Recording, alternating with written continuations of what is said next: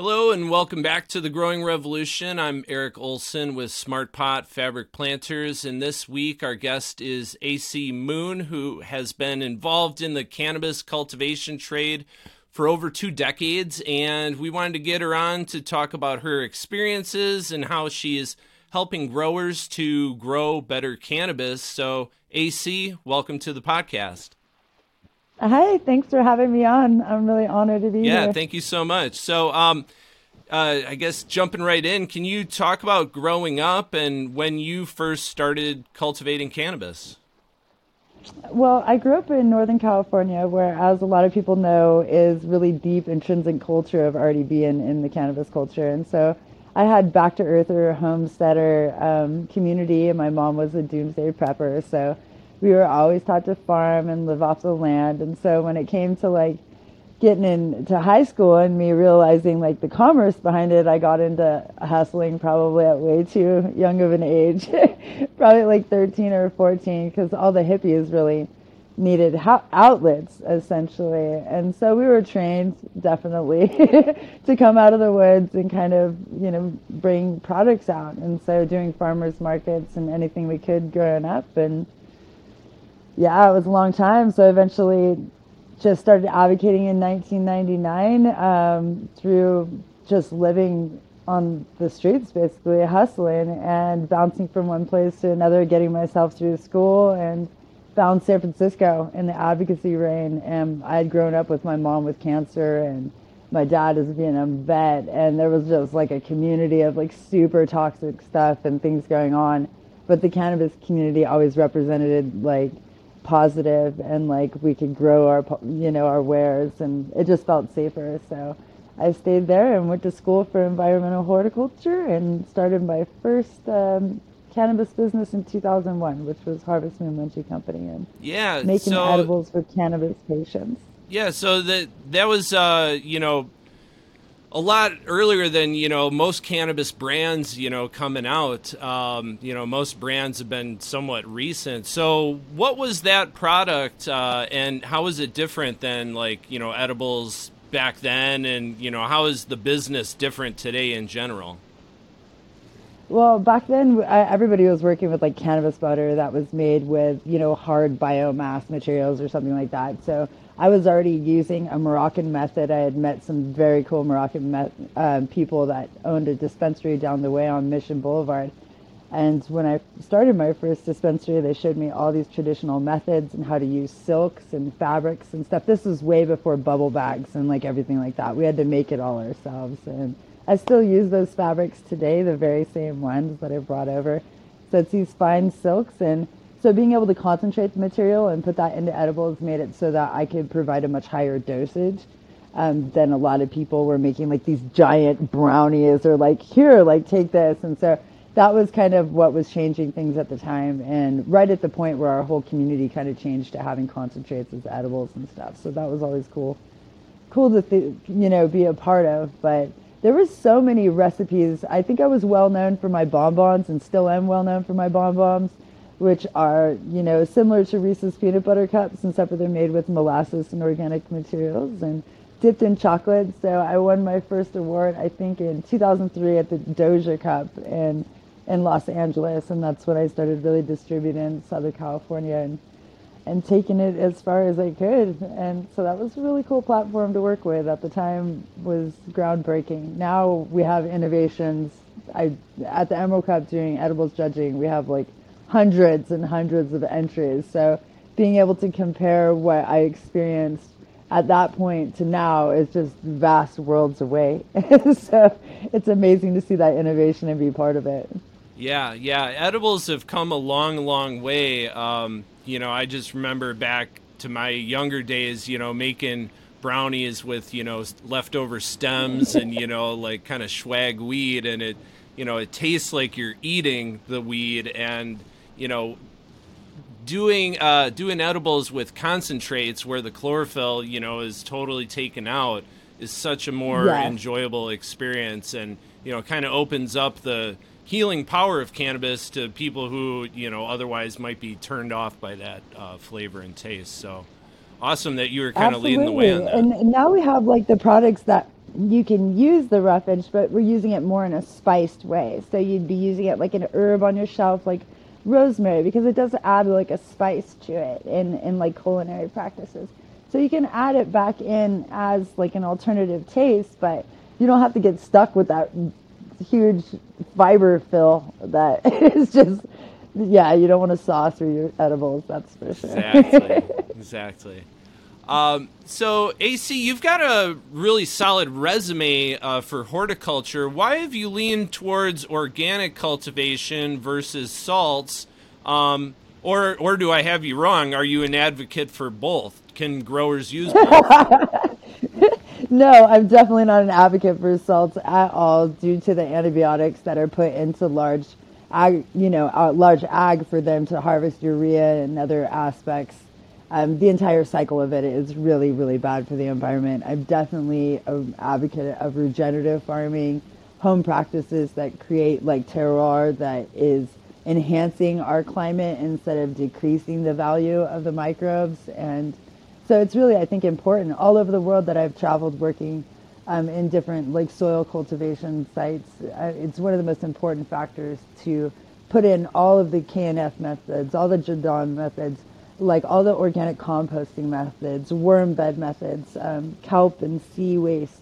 I mean, there's so many different methods, and just combine them all as much as you can, making sure that we're actually giving back to the earth by growing instead of just completely deleting the planet of all the stuff that's going to save us in the end. Yeah, we're running out of phosphorus. Mined phosphorus is supposed to be, extinct within 100 years. And I'm a big advocate of, feeding the soil, which then feeds the plant. So I think we're on the same page here. Now, and many elements from all over the world, I think, including sulfur, are being overmined and really poor practices behind them. So for us to create things, it's hard. For us to help the environment create it itself, I think, is what the blessing is, for sure. Yeah, I think working with Mother Nature has much better long-term benefits for us than going against it, for sure. Oh, that's for sure. So getting into your other business here, what is the CropTop Greenhouse? How did you come up with it? And, what's it for? So I started cultivating large on my properties probably right around, 2000, right at the turn of the century. And as I was getting my degrees in horticulture, I found smart pots, and I was working in gardens, trimming and doing everything else for like the elder growers that are now in their 60s and 70s. And seeing what they were doing, I was able to look at products that I was seeing, in the lab and around, which are like a fabric pot type aerative bed. And I was like, oh, this is going to be so cool. So we started doing depths. And I think in 2001, I started doing all these light deprivation projects with smart pots and just using that whole platform. And I got my first 200 gallons like given to me by this older grower that didn't need them anymore, that was building solid wood permanent raised beds.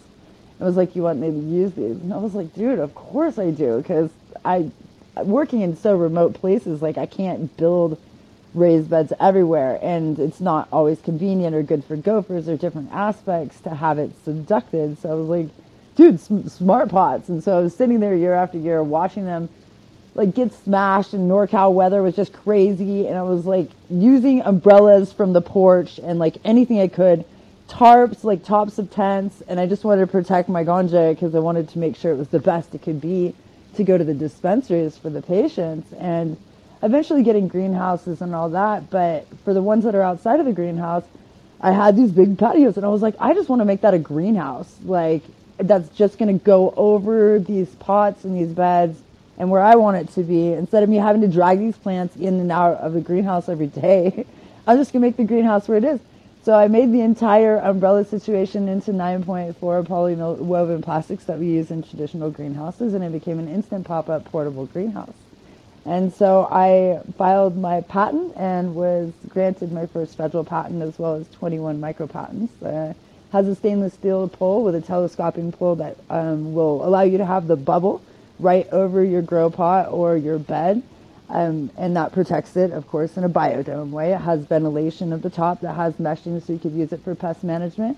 And then the telescoping pole allows it to grow with your plant all the way up to 9 feet tall. And also I've put them on top of cages many times, as well as many clients have, where they have 200-gallon, 300-gallon grow pots, and they have their caging set up to the 12 feet, and we just set those crop tops right on top of it, and the parabolic shape allows for the runoff to protect those buds, but still be using the sunlight. And in greenhouse, I found it became really good to have like a quarantine space for fogging and actually taking the time to quarantine, isolate house storia problems with pests and manage those so that it didn't proliferate around your space, as well as an instant pop-up quarantine for, germination, breeding, to help do like a little bit of science and research. So it became really eclectic, and I found a lot more uses than I even started with. And so that's been my passion project, was getting into invention, and now I love product innovations. So that's my jam. That's really cool. It's a really cool concept, and we'll add in some pictures and video or whatever on the back end so people can see what these look like who are watching the podcast. Thank you. So, how long have you been working as a consultant, and what does that all entail? And where are your clients located? You said you were just getting back from the U.S. Virgin Islands. Absolutely. I founded in 2018. I realized that my 24 years of experience was like, I'm spinning my wheels, because California industry and many other industries here are spinning their wheels, and that there's so many people that were on these groundbreaking moments that I loved, of where the first medical marijuana movements are just going on. Their culture is just integrating cannabis. And so I founded Indica Innovations International, where I go all over the world and try to help people innovate everything from writing SOPs to actually doing business structure, risk management, cultivation, propagation, mothering, learning how to temper cultivations. I've had the goose strain going for over 20 years. So knowing one genetic and keeping that landrace, skill alive, and then doing edibles. And most recently, I just got back yesterday from St. Thomas, where we're setting up the first legal dispensary system and hoping to educate the people with Oaksterdam University. So I'm really blessed to get a chance to educate the equity community, and met up with the Rastafari Nation to see how they wanted to implement into taking their sacrament into commodities. And so just finding ways to really consciously cultivate and integrate cannabis back into these different societies that have been proliferated due to prohibition. Yeah, I just always find it so crazy, like, the Caribbean islands, Jamaica, like for so long, like cannabis, has just been entrenched in those cultures, but it was illegal. So, I mean, same as the USA, yes. But almost more so there. Very much so. It's just crazy. And it's awesome to see that the walls are coming down. Absolutely. And the persecution of the Rasta Empire goes so much deeper, because we can listen to the sound of Bob Marley or just a couple of reggae tunes, and we know that cannabis is safe in those energies. Like, we associate it in every way as cannabis being a part of the Rasta vibration. So I think in that being a world notation, worldwide, that's true, that reggae is the atonement for that. So I think definitely them being held in the highest regard is having to liberate their equity. And they're not interested in money, they're interested in surviving and creating a higher vibration. So I'm hoping to be able to integrate that all with good business practices on the dispensary, retail, and international shipping and exporting. Yeah, you can have the best of intentions in the world, but if you don't have like a solid business plan, you're not going to last too long. So that's good that you're there to help people, that you're kind of their training wheels as they get going. Yeah, it's been amazing. It's actually the fourth country that I actually got to be there the day of legalization and be involved in the cannabis industry the day of legalization.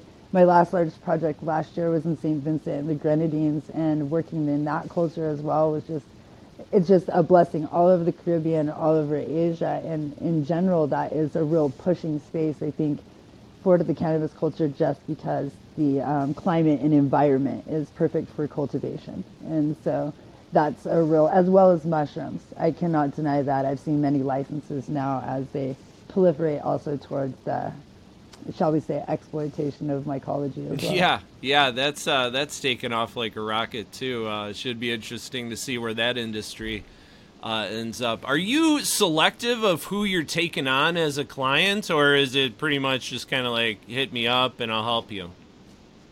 No, I'm very selective in the way that I look at the background. I do a lot of due diligence on anybody that I take part in. I mean, it takes me years sometimes for me to want to, go out, because I do travel to international nations by myself at times with just the backing of like Oaksterdam University or some other like constituents and colleagues that I work with as consultants as well. And so, yeah, I do a lot of, in the large industry, I'm very, picky. I'm not going to say any names, but I've definitely turned down some jobs that I felt were not good for the culture that they were targeting, and that it's very important for me to make sure that those cultures understand the bad business practices I've seen from some of the larger companies in the continental United States, to make sure that they have an opportunity to educate themselves and not have that same mistake made in their native area. Awesome. Yeah, it's super important, because it's really hard when we don't have enough education in the world. There's too much policing of true education and too much bullshit media, like regurgitated information. Yeah. So we need to go back to grassroots on that. Certainly. So the cannabis industry, varies from state to state, but in general, it's seen what a lot of people consider a downturn over the last year. How have your clients been dealing with that? That is so hard to answer, in the way that every area is so endemic and so far from each other. If I speak to a client in New Jersey, they're very much on the page of where it's still a new, budding, thriving economy, as well as Virgin Islands or, say, England or Ireland, where they're like, even hemp is just so new to them and such a fresh commodity to become part of their society. I don't think it's really easy to answer that one, just because there's such a digressive. But if I speak to someone in California, it's very easy for me to say, listen, your ISO has got to be put in place. Like, you have to bend your CGMP needs to go on. Like, you have to go to such a higher degree in order to not be part of the acquisitions and monopolizations that will be gained from the failure of a lot of different aspects of overtaxation. And so with that being in place, it's just so endemic to where the places are. Internationally, everybody's excited because this is so new. But in California, everybody's like, bleep! So it's very polar opposite. Cannabis industry is very torn right now, I think. And it's interesting to see how the ball fields and the playing fields will even out, so that we can all, speak the same language, essentially. Yeah, totally.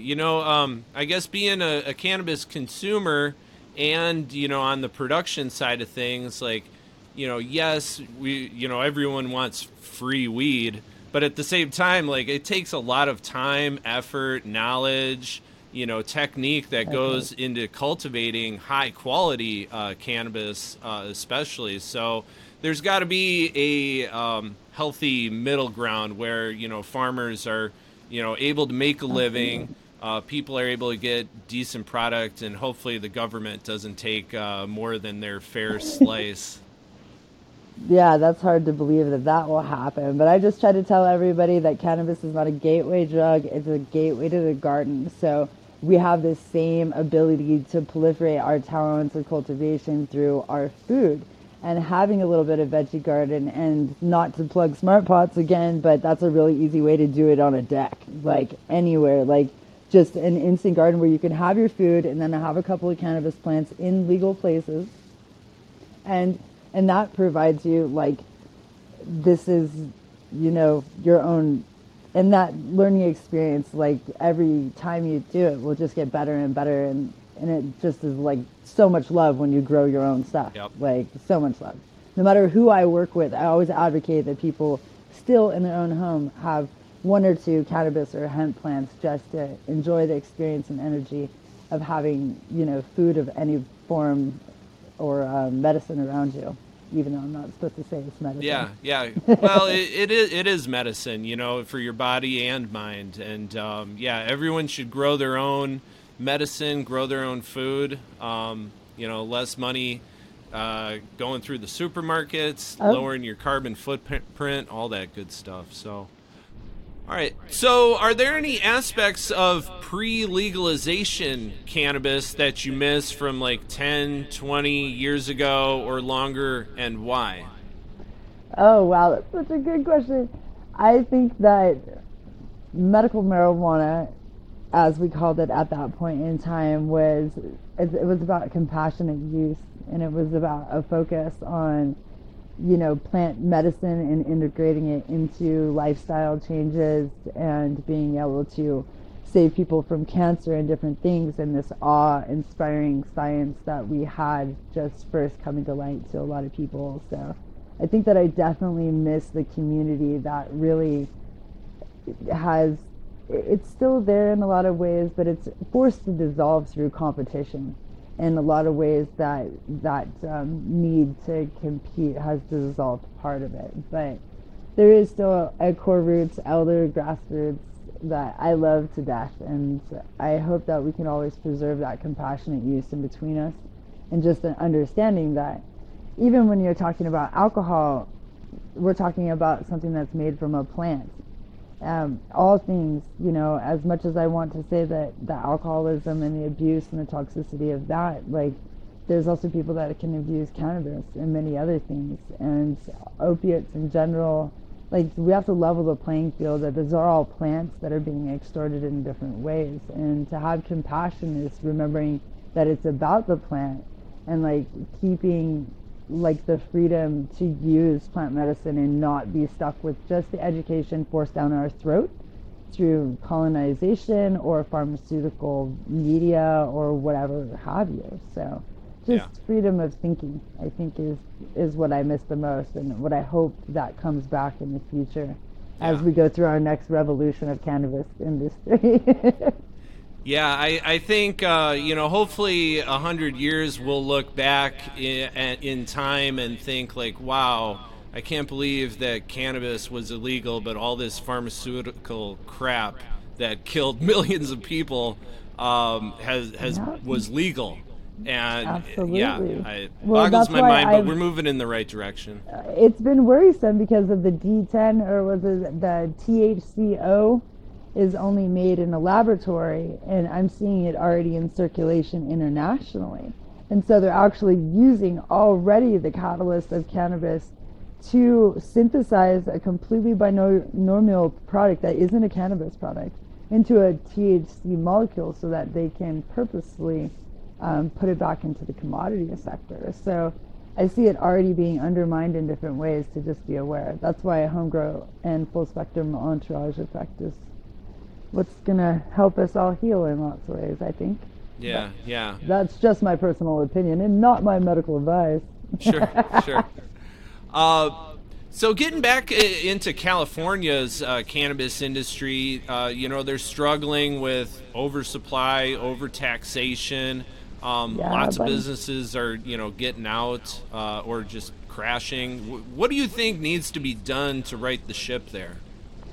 And I believe that generally our commerce was always fueled by interstate purchasing. And that's one thing that has been hard for a lot of the new nation to accept, is that because of our climate and our environment, a lot of our larger purchasers, I know firsthand, are, from other parts of the nation that didn't have such good climate or the ability to hide from judicial sectors to be able to create large enough grows to proliferate in public as a commodity. So that black market, we got to break the laws to make the laws, and we did.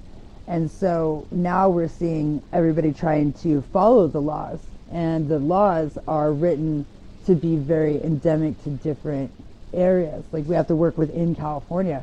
Well, if you have a place that has all the meccas of cannabis in one place, who the fuck's buying weed? Excuse my language.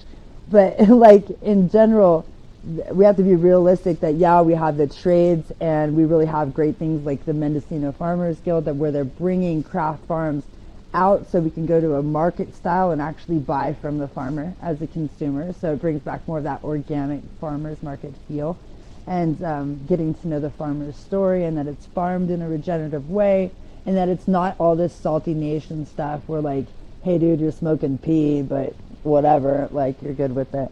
And so it's kind of, you know, trying to educate the mass. This is such a pain in the butt. Sorry. I love it though. I love it with all my heart. Just there's such a different perspectives everywhere that we have to battle. It's like debate team every day in cannabis industry. Debate team. Yeah. You know, it's interesting. Some people have no ego at all in the cannabis industry, and some people have like all the ego in the world. And they think like they invented the cannabis plant. Yes, and, seriously. You know, these genetics have been here, you know, as long as the plant has, and we're just and selectively that's probably breeding. Prior to humans. Yeah, exactly. So, AC, this has been a really fun, informative interview. Where can people get in touch with you to, you know, purchase your products or retain your services? I'm at indicainnovations.com. You can also find me at ac@oaksterdamuniversity.com, and hoping to educate every way possible, and AC Moon all over social media and LinkedIn as well. So if you want to be more of a social, let's share something, I go towards IG, but if you want to get business, please see all my certifications on LinkedIn and connect with me there so that we can actually work together and support each other in the future. Yeah. So, again, thank you, you know, for being a longtime Smart Pot user and supporter. Go Smart Pot! And thank you for being a longtime cannabis advocate and supporter. You know, it's kind of the people who've been doing it for 20, 30 years that have brought us to where we are today. So thanks for blazing the trail. Absolutely. Thanks so much. I appreciate that support. And thanks for doing what it is you're doing, too.